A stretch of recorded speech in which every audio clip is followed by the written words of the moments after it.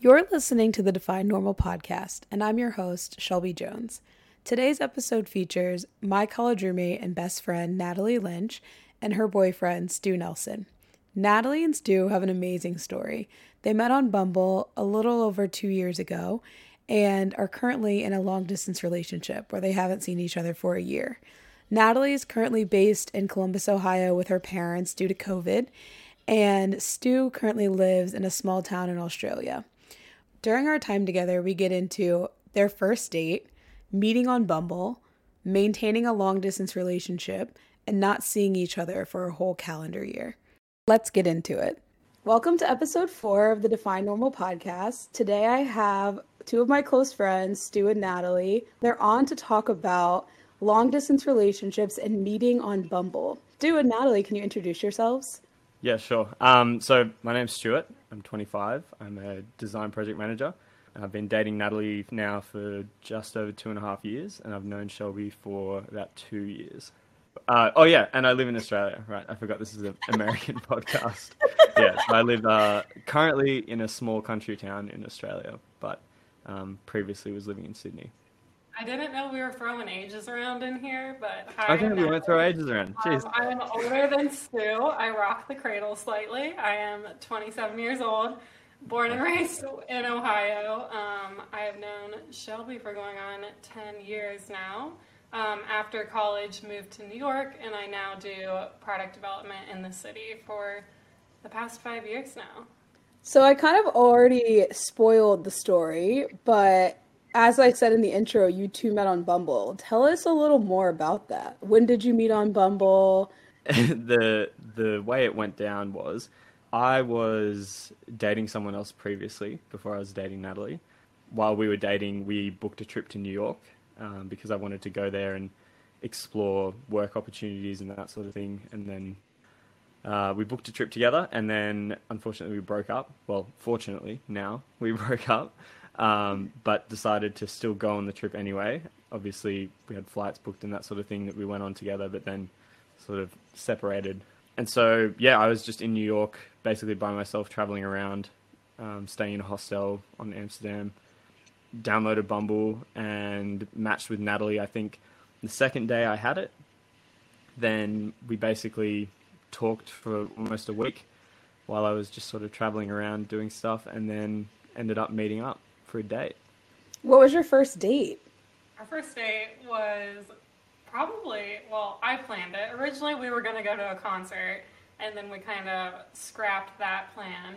I picked up Fisher's Islands and shoved them in my purse, and we met at the subway station for Roosevelt Island.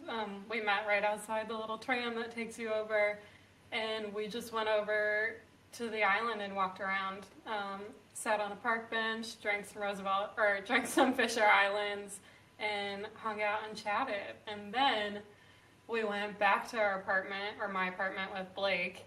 First date, I was like, all right, let's go, because I had to get a jacket because Stu wanted to go to Times Square. So cliche, we went to Times Square after that, and that is where we had our first kiss and everything. Very romantic. Stu, was that your first time in Times Square? I don't know. I don't remember. Probably not. All I remember is we really wanted to go at night, so we just It was the best time.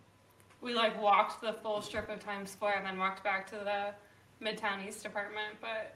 Yeah, you showed me where your office was. Most perfect first date, in my opinion. So after that first date, obviously you knew that Stu didn't live in America and that he was just visiting. Did you think that you were going to be in a relationship? Did you think you were going to see him again? Like, what were your thoughts coming out of that first date?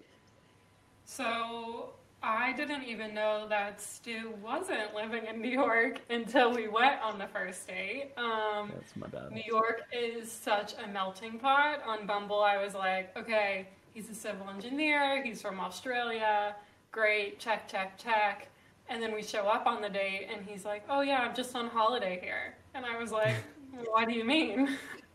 So then we touched on the subject, and then we just kind of carried on the first date. And then after that, we talked about it again, and we were like, let's just go on. Let's enjoy the time we have and cross that bridge when we come to it. and that's kind of all how it happened. I had no idea. I was kind of blinded by that. I was pretty sort of the mind that, oh, like, this is great. Maybe we can, like, pick it up again one day if I move back to New York. But Nat was very, let's give it a try. And then, yeah, I was on board. She convinced me. When your time wrapped up in New York after your first, like, I guess you went on a few dates after that initial meeting. When you were on the plane back to Australia, what did you think? Did you think, okay, I'm convinced we're going to be in a relationship? Should we just keep in touch? Like, what were your thoughts on that plane ride home? Yeah, well, so from that initial date, that was on the 23rd of June. I was leaving on the 29th of June. And we spent, every day together. Obviously, Nat had work, so I would just go and do my touristy things during the day and then meet her at her office when she finished work, and we'd hang out. So we hang out. We had 6 days together. And then on our last night together, we went to a cute little wine bar called Courant in the East Village. I think it's the East Village. And then... Midtown. Sorry, Midtown East. It's all right, we're learning. I'm still learning. I'm not a New Yorker yet. I'll get there. Yeah, so we basically had the chat then and said, like, hey, let's keep in touch and give it a crack, see how it goes. And, if we're still talking every day and still feel the same, then I said I'd come back and visit. On the plane home, I was obviously thinking about her a lot. And then, so came home, back to work, back to my normal routine, and the next 4 months sort of flew by. We were talking, FaceTiming every day, texting every day. Neither of us were sort of interested in other people during that time. And then it came to about September, and we were just FaceTiming, and I said, look, screw it, I'm going to book some flights and come back and visit you. So booked a flight for, I think, 4th of October, so 4 months later, and then, came back over in October and asked her to be my girlfriend. A whim. Like, literally, we knew each other for 6 days, and it sounds crazy now, and it sounded crazy then, that we even were gonna commit to each other, because, we just both had that gut feeling where we were like, okay, we're gonna do this. Let's do whatever we can to make it work, and here we are. I'm the skeptic of a friend, so I remember when Natalie mentioned that this was happening, like, oh, so I met a guy on Bumble, and, like, we've been hanging out every day, and then he lives in Australia. Like, this, she kind of, like, buried the lead. Like, I'm gonna say you didn't tell everyone. Like, you were about as forthcoming with this as Stu was about actually living in Australia. Yeah. I was like, you met a guy where? I met him on Bumble. We hung out all the time. Like, I like him. Like, you kind of, Natalie delayed the rollout. Bring the drama at the end. I was like, okay, I got to start real slow, and then I'll just hit you with it. As you say, it sounds crazy. Now that we've known, Natalie, obviously I've known you forever, but now that you guys have been in a relationship for over 2 years, it's like second nature. Like, we all think it's the cutest story, but when it first happened, I remember us all being like, who? Like, who is this guy that she's talking to every day? Because, like, I was so used to knowing all the details of your life. And I'm like, I don't know this person. And, like, what's going on? Talking about, like, being away from each other and, like, FaceTiming and texting every day, how did you build a bond early in your relationship? Because Natalie hears me say this often. I talk about new relationship energy. Like, when you first meet someone and you want to spend, like, every day with them and you want to bring them everywhere and you stay at their place, all that stuff. When your partner lives across the world, how do you form that bond? Like, what kind of stuff did you guys talk about? Were you asking each other a bunch of questions? Like, how did you enjoy that new relationship energy being so far apart? We like to call it NRE baby. I feel like it was, we're both kind of extra in a sense of, like, the amount of texting, and we're kind of serial texters, so we're okay with it. So we would just text each other constantly. Stu leaves me videos when I wake up every day. He has for the past 2 years, because I'm normally asleep during the bulk of his day. And so he tells me what happened in his day, sends some cute little notes, and then I get to wake up and watch that when he's asleep, which is really nice. So, that, and then, we just sort of set a routine of, every day on my lunch break at work, I just sort of and FaceTime Nat, which is around, my lunch break is around the time that she's going to bed, so that works out nicely. So just, yeah, I think keeping a schedule of knowing when we're going to talk to each other, just sticking to it was really easy. It made it easy. We're both very, schedule oriented habit people. So that made it super easy. And then I think it's just the little things that really helped us in the long run, just like Natalie sending me a picture of her outfit for the day, or, those FaceTimes, me leaving her short little videos explaining what I did in my day. Obviously hasn't been so much of a help for the last year, but, planning activities to do in the future. So, planning a trip for 2 or 3 months down the line and having something to look forward to like that really helps. And in terms of, how we built the bond when you in a relationship, in the fact that, you do still have that NRE where you want to see and talk to the person all the time. It just, we didn't have the luxury of doing that physically. When we did get to spend time together, it still feels brand new, every time we do spend time together. So definitely still in the honeymoon phase 2.5 years later, which is nice. We love to see it. Yeah, that's like so romantic. Oh my God. Are, like, a lot of questions. So either like Stu would leave me questions when I woke up, or I would leave him questions like, what did you want to be when you were a kid, when you grew up, type of things like that. And I felt like we really got to know each other in that sense and like dig a bit deeper than maybe a couple would who were seeing each other every single day. Like, we had to come up with questions and ask each other that in order to learn more, since we didn't have the face-to-face. I love that. So you think the not having the luxury of physically being together made you actually ask each other deeper questions, and instead of that new relationship energy where you just spend a lot of time together, you were actually asking, like, get to know you, like things that you may not even know about people. I mean, I might not know about you because we just spend so much time together. It was unique in that way that when you start a relationship with someone, it's very sort of like physically driven, and so much time just doing things, not necessarily talking deeply about stuff. But, when that's really all you have, then I think it does help. It did help us to build that sort of deeper connection early on. I think it's evident in hanging out with you two that it's not just about that. Like, obviously you know a lot about each other and you talk constantly. Like, even when I spend time with Natalie, like, there's a guaranteed moment that I'm going to catch you on FaceTime. So, or on a text or somewhere, like, you are constantly in touch unless you're sleeping, which I think is awesome. Not to an unhealthy point, though. It's healthy. Yeah, but like, it's whatever, healthy is whatever you make it. Like, everyone's relationship communication cadence is different, right? So, like, 100%. If you want to talk and FaceTime all the time, if you want to FaceTime twice a day, like, that's beautiful. Some people are like, yo, like, I can't do that. But I think it's awesome that you have found your rhythm, because that's half the battle. This is what works for us. You two are on the same page, like Natalie said, with your serial texting. Like, it's like fun. I mean, I like to jump in when I'm around. I'm like Natty, our other college roommate, wants to drunk FaceTime you every time we're with her. So love Natty. It's kind of all about telling each other and being in contact of if we need less or if we need more.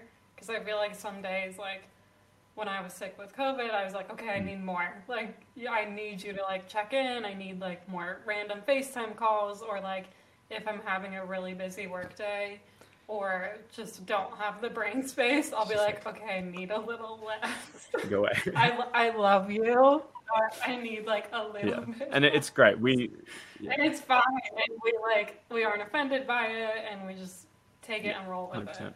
it's really mature. A lot of people are scared to have those conversations because they think it's going to be a fight.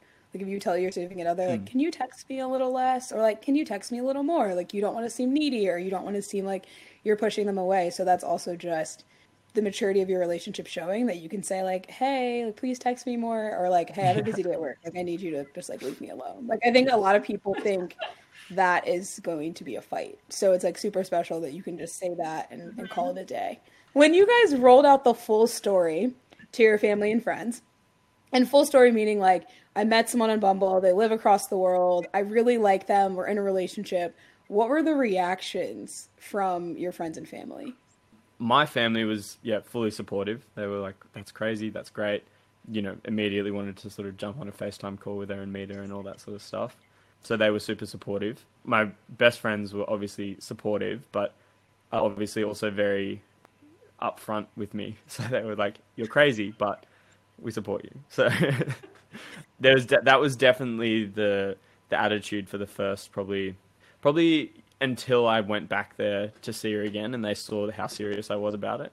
They were kind of a bit wary, being like, "Oh, are you sure? Like, it's a long way to go," all that sort of thing. But I think once they saw how, serious I was about it, they were, fully on board. And now all my friends love Nat. I mean, she's met all of my friends. She's traveled to Australia. She was there for, my birthday party and a few other parties that we've had, and met everyone, and everyone loves her. And every time I'm on a FaceTime call with Nat, they'll sort of stick their head in and be like, "Hey, Nat," that kind of thing. So, yeah. No, it's good. They're really supportive. My friends and family were the exact same way, definitely skeptical, but then at the same time being like, you would fall in love with someone from Australia, and like, you would do this outlandish thing that like just feels like so far like out of the cards and like not even possible. And then again, when they all met Stu, everyone was just like, okay, yeah. No one even questions it anymore. Like, everyone's like, "Oh, how are you doing? How's Stu doing? Like, what's the update on Stu?" Like, everyone talks as if he's here, and like, there's no sort of hesitation. And I feel like that constant support and love from our people and our like foundation of family and friends has been so beneficial towards our relationship. Because if we had friends who were like, maybe not, we probably wouldn't have. I mean, we still would have done what we have done, but it might have been a little bit harder because you guys are what we have in person and like rely on while we maintain this LDR. I believe that. We are like really excited about the relationship, but I remember like when we first met Stu, Nat was like, "Okay, come to this restaurant. Like, today's the day." Yeah. Oh my God, I was the Mexican so restaurant. nervous. Oh, yeah. Then it was me, So Amanda, our other college Amanda's roommate, brother. and then Dan. Amanda's brother, Dan. Yeah. And we were there to ask all of the questions, to assess the situation, to give you your grade. You passed. We're a tough crowd. On that dinner where I was sitting across from Amanda, and she just put her elbows on the table, and she's like, "Okay, Stu," and then just bang, just started hammering me with the hard questions. And Shelby, you were there next to her, like, "Oh my God, like this is crazy." Like, I know, it was crazy. I didn't know whether I was going to play good cop or bad cop because I'm definitely like the most skeptical friend. Like, I just am. I trust Natalie to make good decisions, but like the vibe's not right until I see the vibe is right. And so that dinner was a vibe check and you passed. I was nervous because I was like, Natalie really likes him. And like, what if I don't like him? Like, that's going to be problematic because like she really likes him and he flew across the world. We were happy you passed. We're happy that like honorary little brother Dan liked you too because he had nothing but good things to say. So that's also like passing the vibe check. My own family asked about you. I mean, my grandma's like, "Oh, so like your friend Natalie, like how's she doing? What's going on with Stu?" Or like my uncle asked me about you. Like, I mean, everyone who knows the story in my life by proxy is like, "So how are they? What's going on?" I mean, Stu's met my family. Natalie brought a man to family lunch and I came alone. So I was just going to say, I brought Stu to meet Uncle Joey at family lunch. yeah. and it's like you just fit right in. Like even my aunt asked about you. So it's great. It is really awesome to see how everyone has embraced the relationship. Like it's definitely a conversation even when you're away, which I think is really special. Next, I want to talk about coming to America. Obviously, you didn't intend for this to be a long distance relationship forever. So what was the conversation when it was like, okay, we've been flying to see each other. Nat's come to Australia. You've come to America. How did you decide to move to America? What's going on with that? Like, there's just so many questions I have. Yeah, it's a lot to unpack. Basically, within sort of the first 6 months after we started dating, I mean, I already had an idea that I wanted to move to New York just because of, Natalie aside, when I went there, I fell in love with the city straight away. It's my favorite place in the world. So I was pretty dead set on, getting a transfer there with my company that I was working for. yeah, that wasn't much of a, there wasn't ever really a back and forth of, should Nat move to Australia? Should I move to America? It was pretty dead set from day one that I was going to move to New York, just because that's what I wanted to do professionally anyway. I sort of spent the next kind of year and a half exploring and networking opportunities with my current company to move over there, because we have an office in New York. So I, went across and worked from the New York office a few times when I was visiting Nat. And then when it sort of came down to crunch time at the, the beginning of last year now, they were sort of being a bit airy-fairy about giving me an opportunity. So I just said, look, all right, I'm going to start looking for opportunities elsewhere. Did a bunch of interviews with different companies. Nothing really stuck. And then, just by a chance, I'm a member of a, shout out Facebook, member of a Facebook page called Australians in New York City. And I just kind of made a post on there saying, hey, this is my situation. This is the type of job I'm looking for. Does anyone have any leads? And basically this guy just messaged me out of the blue, and he's an Aussie guy from Melbourne working in New York, and said, hey, I think I might have a potential opportunity for you. Let's have a call and discuss. And basically, we had a call the next day, and then within a week of that, I'd signed a contract with a different company to move over there on a visa, which is awesome. And then COVID happened. So, COVID hit, which was a bit of a spanner in the works, but the company was fantastic. I signed my contract, I think 1 or 2 days before they put on a hiring freeze. So the HR manager there called me and said, look, they'll honor your contract, which was amazing. I would have been absolutely screwed if it wasn't for that. So it's been almost a year now since I signed that contract, and they're still honoring it, still working on my visa process. There was a bit of a mess around with the labour condition application process that's very boring and very long that I won't get into, which has sort of pushed things out a bit further. But now, we're looking like, hopefully within the next 2 weeks, I'll be able to finally interview for a visa, and then finally move in with Nat in the apartment that we've had for a year that we've not seen. Yeah, it was so funny. All the stars literally aligned. Stu finally got his job. We signed the contract. We had just moved into the apartment, or I had moved everything in the apartment a week prior. We were like, okay, all our ducks in are in a row, and literally boom, here we go. Figure it out. Yeah, so COVID threw you guys a loop, which means you haven't seen each other in a year. And so it kind of goes back to my question I had earlier. So you haven't seen each other in a year, and you've already gone through that new relationship stage where you're asking each other questions and you're getting to know each other and you're doing visits. So all the stuff that makes it easier. How have you been managing a year without seeing each other? What on earth are you doing? How are you keeping it together?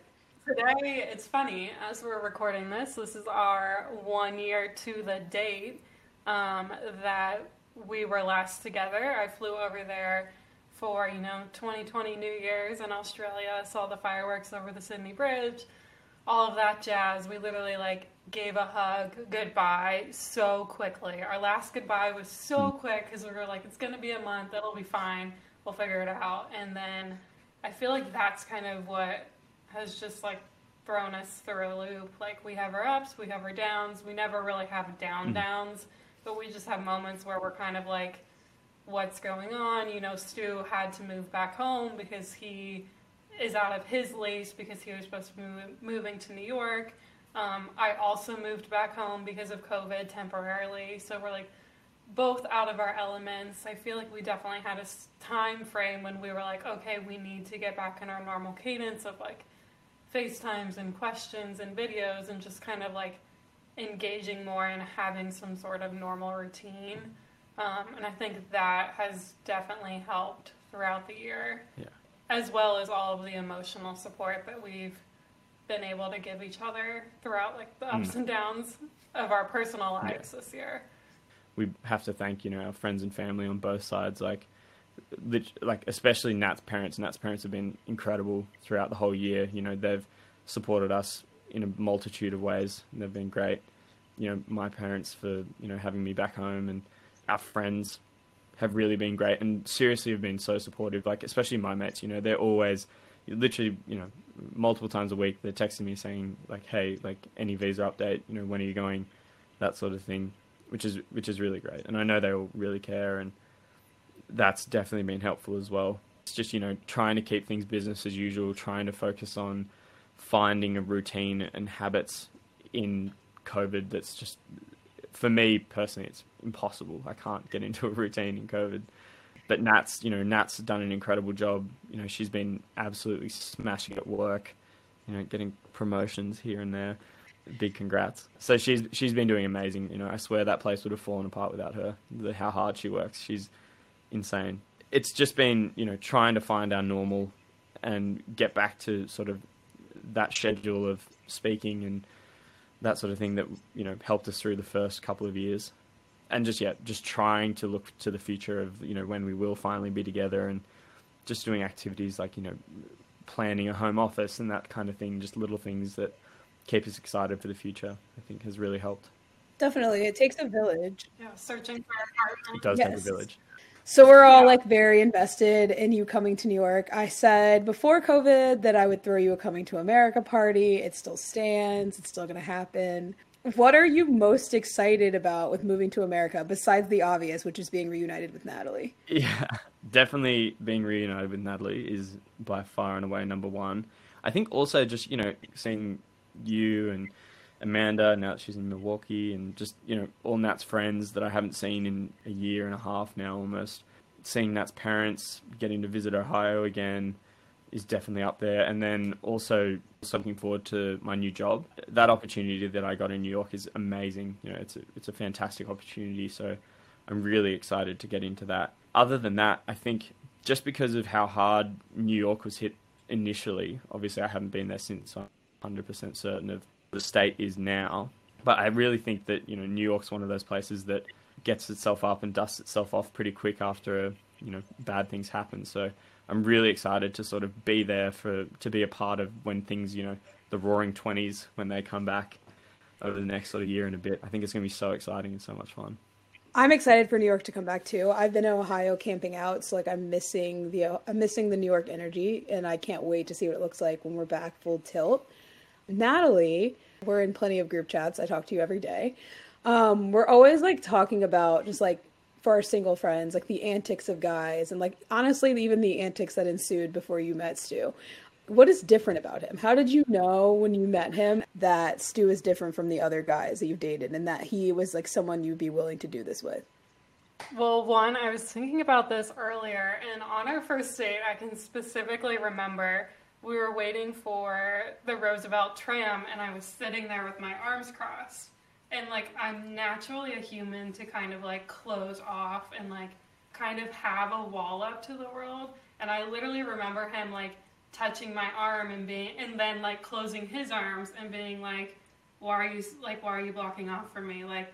Are you nervous? Put your arms down, shake it out, relax. And I was I've never had anyone pick up on body language like that so quickly and understand who I am in the span of 5 minutes to be okay, calm down, let's figure this out, it's gonna be fine, deep breaths, we're in the same position type of thing. So I feel I remember that was kind of a big one for me. And then we just kind of vibed. I mean, we walked around Roosevelt Island and we were casually having those Fisher Island drinks, which obviously are a little bit stronger than a normal drink. I was kind of warming up and we were just talking. He was asking really good questions, questions that guys don't normally ask on a first date. He genuinely wanted to get to know me. And then by the time our first date had ended, I was okay, this is completely different than anyone I've ever gone on a date with. I think this might be it. I was what's going on? This, oh my God. It was cheesy and cliche, but a feeling for sure. You're gonna make me cry in the club. Those were kind of how my initial stars aligned. And then a fun fact, which I don't know if you probably know, but might not remember, is 2 months prior to me meeting Stu, I talked to a psychic. Her name was Goldie. I know psychics can be kind of out there. I'm personally someone who strongly believes in them, as you know. So we were just kind of talking about everything, my health, my personal life, work, love. really honed in on like love and my relationship, and I was like, whoa, what's going on? I was like, have I met this person? And she's like, no, you're gonna meet him in 2-ish months, like probably sometime around June. And this was like April 16th, and I met Stu on June 23rd. I like started to like think about everything that happened in that conversation with her, and then she was like, he's not going to be from America. He's going to be from the Western Hemisphere somewhere. He's going to live close to a beach. He's going to be tall, athletic. And she, like, literally started listing off everything that I would ever want in a guy. And I was like, what is happening? I was like, this is a lie. Like, Goldie, come on, girl. Like, this isn't happening. And so I kind of, like, took notes during that call and stuck it in my back pocket. And then I remember when Stu and I were initially talking before we even met, I was like, where do you live in Australia? And he was like, oh, I live in Sydney. And I was like, are you close to a beach by chance? And he said, yeah, like 10 or 15 minutes, however close you are to Bondi and Bronte. And I was like, oh my God. And he was like, what's wrong? And I was like, I have to tell you something. I was like, and I literally flat out was like, I talked to a psychic, and you sent me a photo of what you wrote down. Like, you wrote it down in like a little page, and you sent it to me. Yes, I literally sent him a photo. Like, I have never even met this man. Like, this is like crazy level. He was fine, and he received it really well. And he was like, "This is really cool. Like, let's look through this book when we meet," like type of thing. And I was like, you know what? Everything's aligning. It's aligning, and that's like a big energy match for you to share all of that and for Stu to be excited and receptive, because you know, like sometimes guys are like, what are you talking about? Like psychics, like astrology, like all those things, they like make us feel crazy for paying attention to. And I feel like it's a commonality with your personality that you're always down. Like if we're excited about something, and not even just like Natalie, like we, like the collective, like her family, her friends, like if we're excited, then you're excited. It's a luxury to feel like this about your friends' boyfriends. I mean, Natalie knows I don't like anyone. I'm like I am a very like tough crowd. And so you got along with us so well, and it feels like very genuine. Like you want to know how everyone is and you want to be involved. So like that was just really a telltale sign for us. But I'm curious, like for you, Stu, you got out of a relationship not too long before you met Natalie. And when you met her, what made you say like, okay, I'll be in a relationship again? Because it's like you kind of were on your heartbreak New York trip. Like you just broken up. Yeah, that's a perfect way to put it. Yeah, on my heartbreak trip. It was, you know, that breakup for me was like very hard, very difficult. But it also, you know, taught me a lot of lessons that I needed to learn. Like, and a lot of sort of, you know, unhealthy behaviors that maybe I was exhibiting and, you know, the other partner was exhibiting and that kind of thing. But, you know, had, you know, a month in between that I really sort of was able to sort of focus on those and I guess make myself a bit of a better person and be more happy with who I am as a person, which I think really helped, you know, by the time that, you know, those first 6 days were up and we left each other, I was of the mind, like, I can't not be in a relationship with this girl. Like, it was just such a, you know, unique kind of breath of fresh air, just meeting her, that I was so on board to just see how it would go. Just the fact that she was so, you know, open and honest with me and just spoke her mind and brought the good energy that she always does. You know, she's excited about everything, which I love. I'm kind of like a bit of a neutral level person a lot of the time. But, you know, when I'm with Nat, I'm definitely kick it up a gear in terms of like excitement and energy. And honestly, I know it sounds so cheesy and so dumb, but like, you know, after I met her, it honestly, being with her just made me want to be a better person. I know how cheesy and dorky that sounds, but it's honestly true. I mean, you know, I got back to Sydney after I met Nat, and we would talk about, you know, going to the gym and working out, that kind of thing.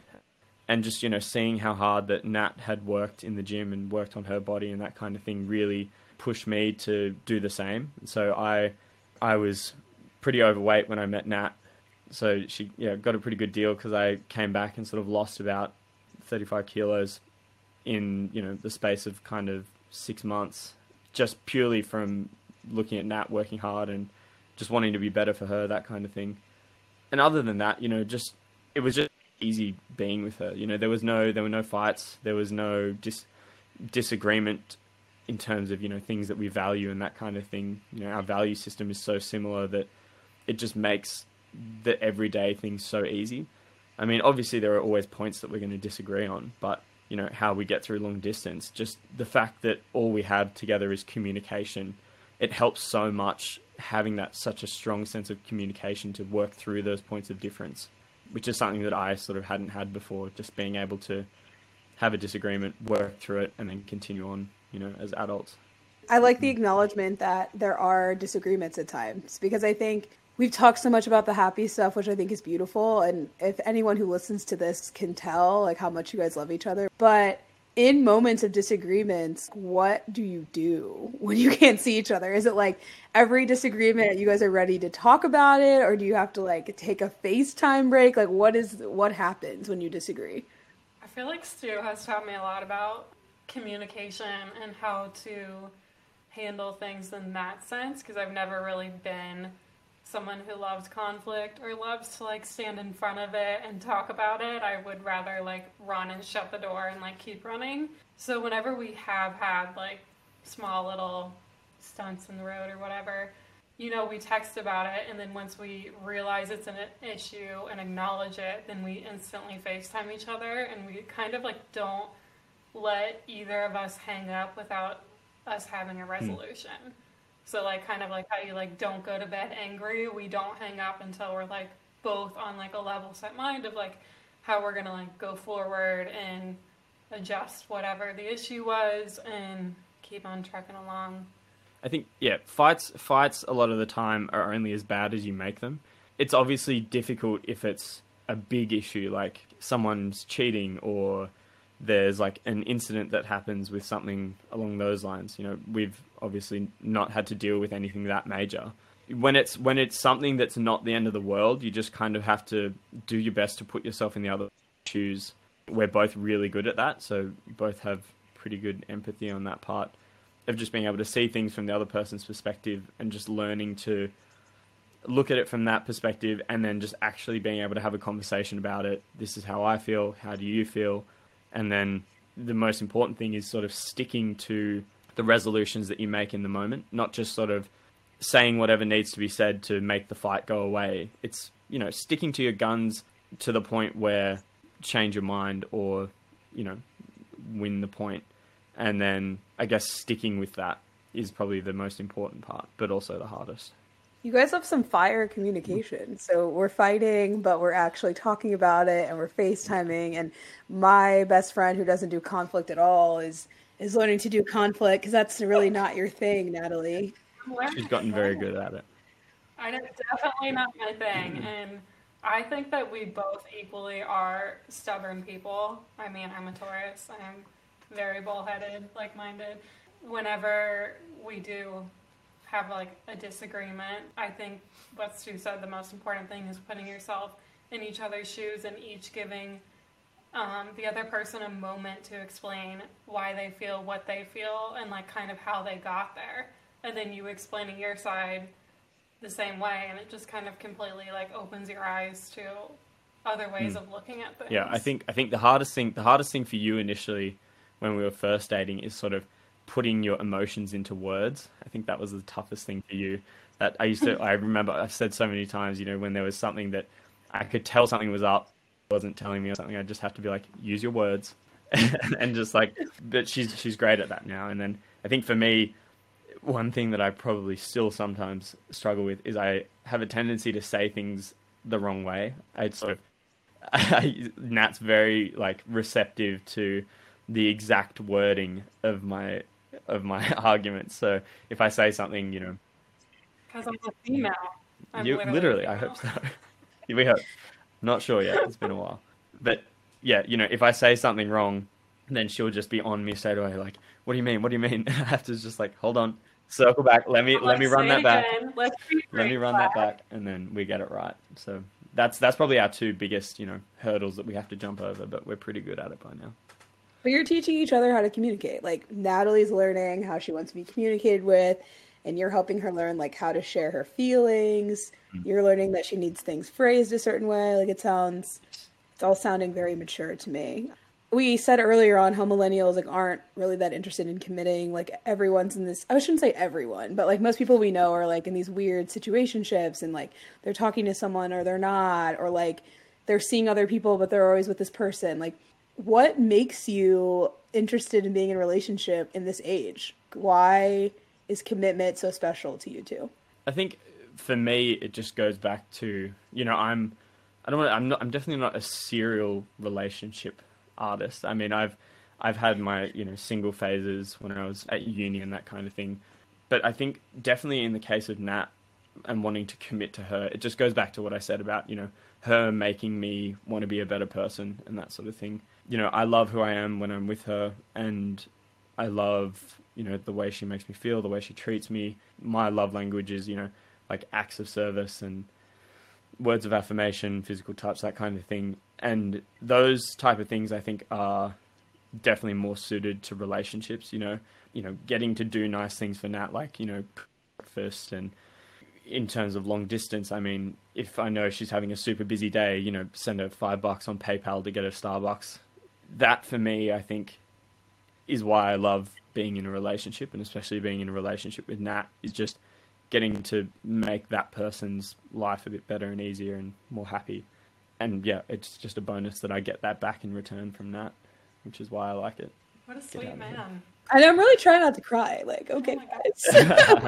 I feel like for me, commitment is definitely something I love to do, not necessarily in a relationship. I definitely had like a 6-year span when I was like, nope, like need to figure out myself, want to get my career in line. Like I kind of want to get myself on the right path and like keep myself going before I add someone else on my train to like finish life out. And when I did meet Stu, I was in a place where I was like, okay, I love who I am, I love what I do, I want to share it with someone else, and I want them to push me to be even better and find ways to motivate me to like push myself in ways that I couldn't see or would ever see, really. And I think that commitment in this relationship has really brought that and a lot of other things out of me to be a better person. So I only have a couple more questions. You kind of talked about distance and it being hard and not being around each other and how you're communicating, but what has hands down been like the hardest part of distance? Like you can't take it anymore. The gray area. Definitely that has been the hardest part of the past year, which I think like trumps our whole 2.5 year, almost 3-year relationship, is the fact that we currently don't have a date where we'll see each other again, and we haven't had a date since March 1st or January 8th, the last time we saw each other, of when we would see each other again. That's kind of been something the past year that has been like a dark cloud above us, that we've kind of had to like stop thinking of the end date. Like we always used to have like the countdown apps, and like we would be like, okay, 75 days until we see each other, or even like 19, and we would like be so excited. And now it's like we have nothing to count down to. We don't have that end date. For me, that's been the hardest part of the past year entirely. Yeah. Aside from the obvious physical distance struggles, completely agree. It's just having that moving target of, in March when I signed the contract, we thought we'd be together in April, and then COVID hit, and then we're like, oh, okay, it'll probably be like a couple of months. And then when it got to June, I was like, okay, sweet, yeah, I should be there for like maybe August, September. Got to that time, I was like, all right, at least I'll be there for Thanksgiving. That went, and it's like, okay, not there for Thanksgiving, but I'll definitely be there for Christmas. It'll be fine. And it's like, nope, still not there. So now the big date, I will be there for Nat's sister Ashley's and Zach's wedding. That has to happen. I will bloody get in a boat and row my way there if I have to. But yeah, just having that moving target, it has just been so difficult just on the relationship level, but just also on a personal level. It's so demoralizing. I mean, me personally, I like to think I'm a very, motivated and driven person, but it's so difficult to be like that when you don't have a plan. I can't make a plan because I don't know anything of where my life's going to be. I ended up basically the entirety of 2020 working from home, which I absolutely detested more than anything. It is the worst thing ever. Just sitting in my home office in a small country town by myself every single day, logging on at 8 p.m., going to bed, doing it all over again, not leaving the house is horrible. So I think that just personal struggle mixed in with Nat's grey area has been, really, really difficult. Hopefully not much longer of that. Yeah, hopefully not much longer. I hope I see you at Ashley's wedding in February and we're celebrating together, because we have been doing the countdown with her, and it's obviously not as intense because we're not in the relationship, but we thought Christmas too. And now we're like Valentine's Day. Like, perhaps we'll see you then. What's your advice for people finding a love like yours? We could probably write a book on this with how much we talk about it. I mean, obviously any advice that I give now is obviously kind of biased, just because we are so lucky that we, managed to find each other and are so in love. I guess the only advice I can give is sort of based off what we did, which has worked for us. Not saying it's going to work for everyone, but I mean, do you want advice specifically on, finding love on dating apps or just in general? I mean, I say give us some advice on finding love on dating apps, because so many of our friends are on dating apps and they are not finding what you all are finding. Actually, Amanda is on a dating app date tonight, and we will be circling back with her to see how that went. But sampling the Milwaukee crowd. But so many of our friends go on app dates. I mean, Natalie knows if I have an app, it's getting deleted the next day. Like, step one for Shelby, keep the apps longer than an hour. But for everyone else who's like going on these dates, like, what are the tips? Okay. The first most important thing is know what your intentions are. If you're on a dating app for a hookup, market yourself that way, that you seem like someone that someone would want to just hook up with and not form a meaningful relationship with. If your intention is to actually find someone to be in a relationship with, then it's way more important to go into more detail in your bio. Make sure you pick, photos that actually show off who you are, instead of, just making yourself look hot and being like, I'm 6'2", here for a good time, not a long time. going with the example of wanting to date someone off a dating app, I think your bio is probably your most, powerful weapon. I think back to what I said, you want as few surprises as possible. It's okay to put your height in the bio, right? Even if you are short, you're better off getting it out of the way early, because if you end up meeting with someone and you're 5'2" and they're like, oh, I thought you were 6 foot, and you're 5'2", it's just a surprise that you don't have to deal with, right? And besides, you don't want to date someone that cares about what height you are if they don't know that already, if that makes sense. If they know you're 5'2" going on a date with you, they're going on a date with you anyway, so it's not an issue. And I think that would then help you remove some of that anxiety that would come with that. Put your heart in the bio. Put what you do for a job, or if you're studying, or, if you're just working on a passion project or something like that. Put something about you that you spend time on, I think is important. Don't do like cheesy, overdone lines that, you've seen times already swiping through the app. And I think with photos, just pick nice photos. Don't put group photos. Don't put photos with, fish or gym photos, that kind of thing. I know that's a big kill point for a lot of girls. Pick three really good photos of yourself with good lighting, good angles, not group photos. And that's like a great start for your profile. Then when it comes to actually matching with girls, I think Nat also abides by this rule, or used to abide by the rule of just less is more. I think, there's no point just doom swiping forever, just yes, because, again, if you're looking for a hookup, go for it. Swipe until your finger falls off. But if you're actually looking to date someone, I think it's important that you really take into consideration the people that you're swiping yes on, I would, when I was on the apps back in the day, and how I ended up getting that was I would sort of swipe only yes on the people that I was like, I actually would love to meet up with you and like get a coffee with you or something. And that was, we'll get into what Nat's profile was later because I have some points on that. But we're gonna get into that. Yeah, we'll get into that. But yeah, look, just only swipe on people that you're like, okay, I would actually be interested in you. And then to avoid, the dating app burnout of just having like 100 matches and like 90 messaged, just swipe until you get 3 or 4 matches, right? And then message all of them. So message all of them. Obviously, it's different because on Bumble, girls have to message first, so that's sort of out of your control. But yeah, wait for the message, and then out of those 4, maybe 2 will message you, and then out of those 2, maybe 1 will actually, continue the chat. So with that one person, I guess the next piece of advice would be don't burn out on the app. So what I mean by that is your intention should be to meet up with the person, right? Your intention should be, let's get coffee, let's get a drink, something along those lines. So you don't want to get out, all your information out on the app, because then when you get on the date, you're not going to have anything to talk about. Keep it light, keep it casual. Obviously for girls, it's important that they chat to a guy sort of comfortable enough and know enough about the guy to sort of be like, okay, I'm comfortable to actually meet up with you. Because I can imagine that would be kind of daunting. But I mean, other than that, it's just be yourself, don't lie, be very upfront with what you want.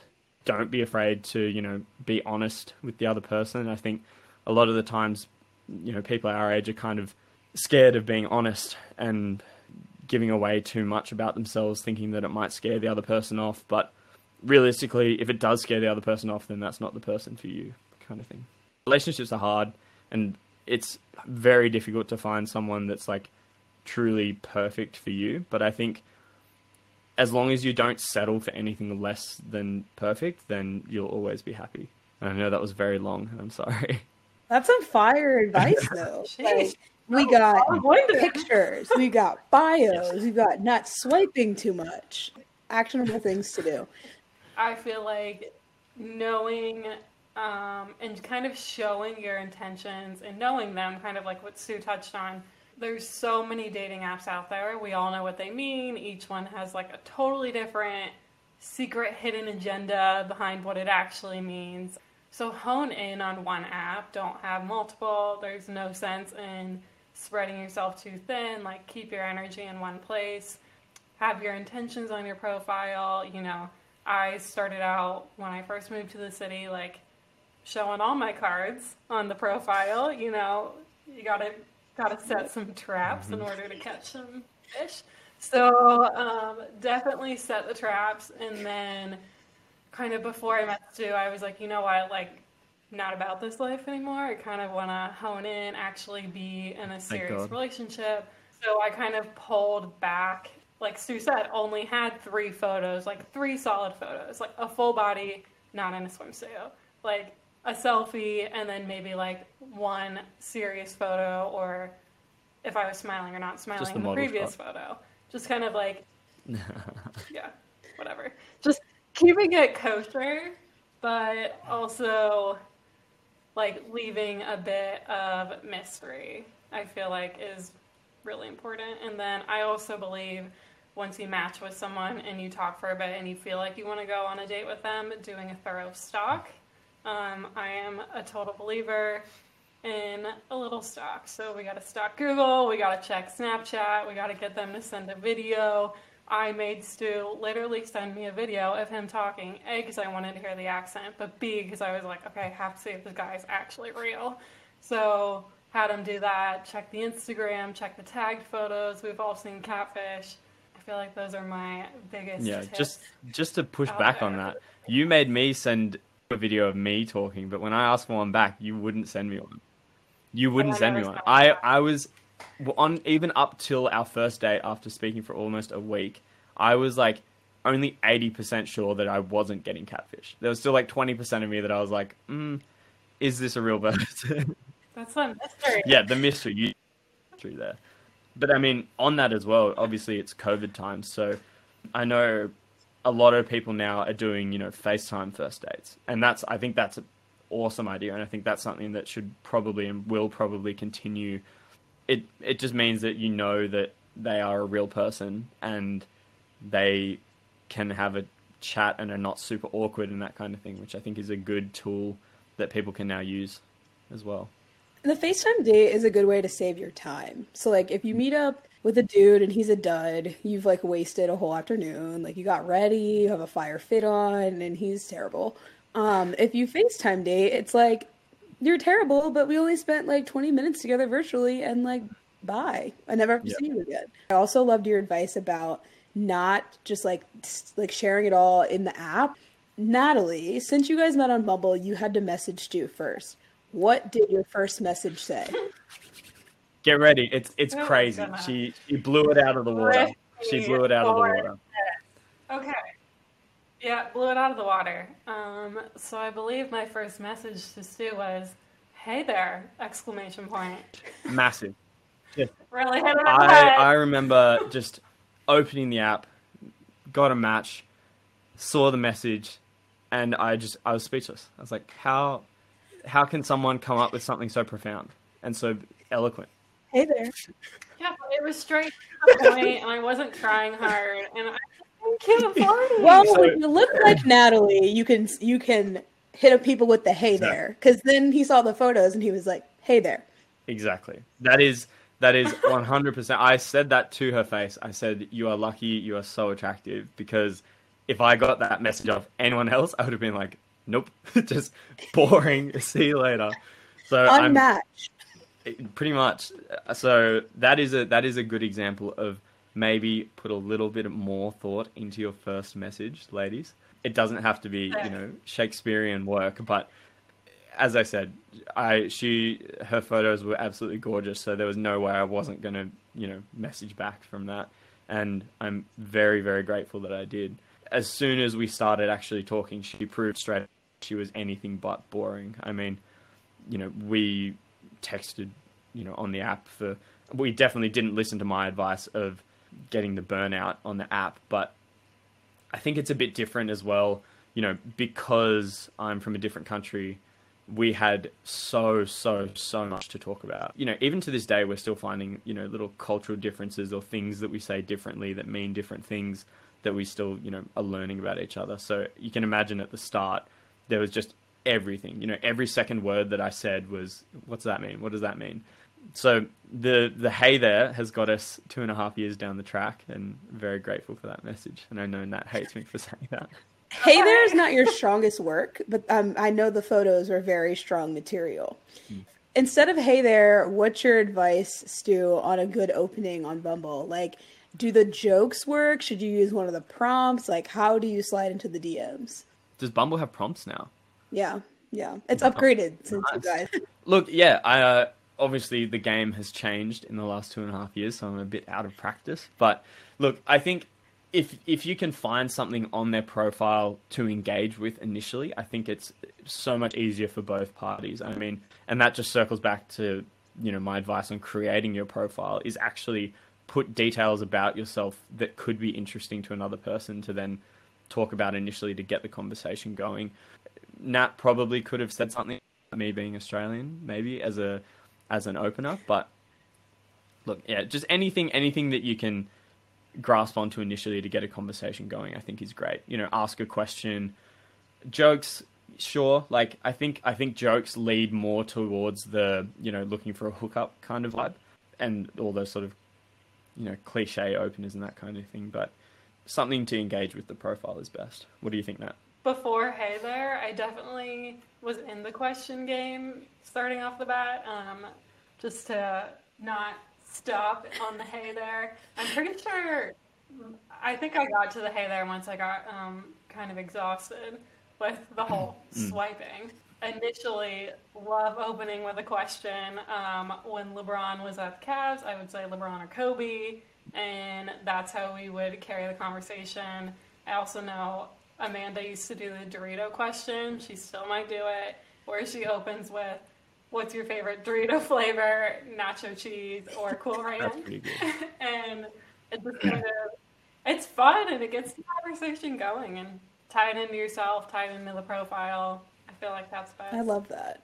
Well, thank you, you two. I feel like I've learned so much about love, and maybe you'll convince me to re-download Bumble. we'll see. We can coach you. hope Just so. screen share. We'll coach you. Let's get after it. Maybe not. Actually, I don't know if we're doing that. Maybe we'll just celebrate you two, and we'll worry about me later. Yeah, course. thanks for Thank having you us for on. having us. Thank you for listening. I hope you enjoyed the episode. I would also love your feedback. If you enjoyed the episode or have a comment for me, please leave me a review on the Apple Podcast app. See you next week.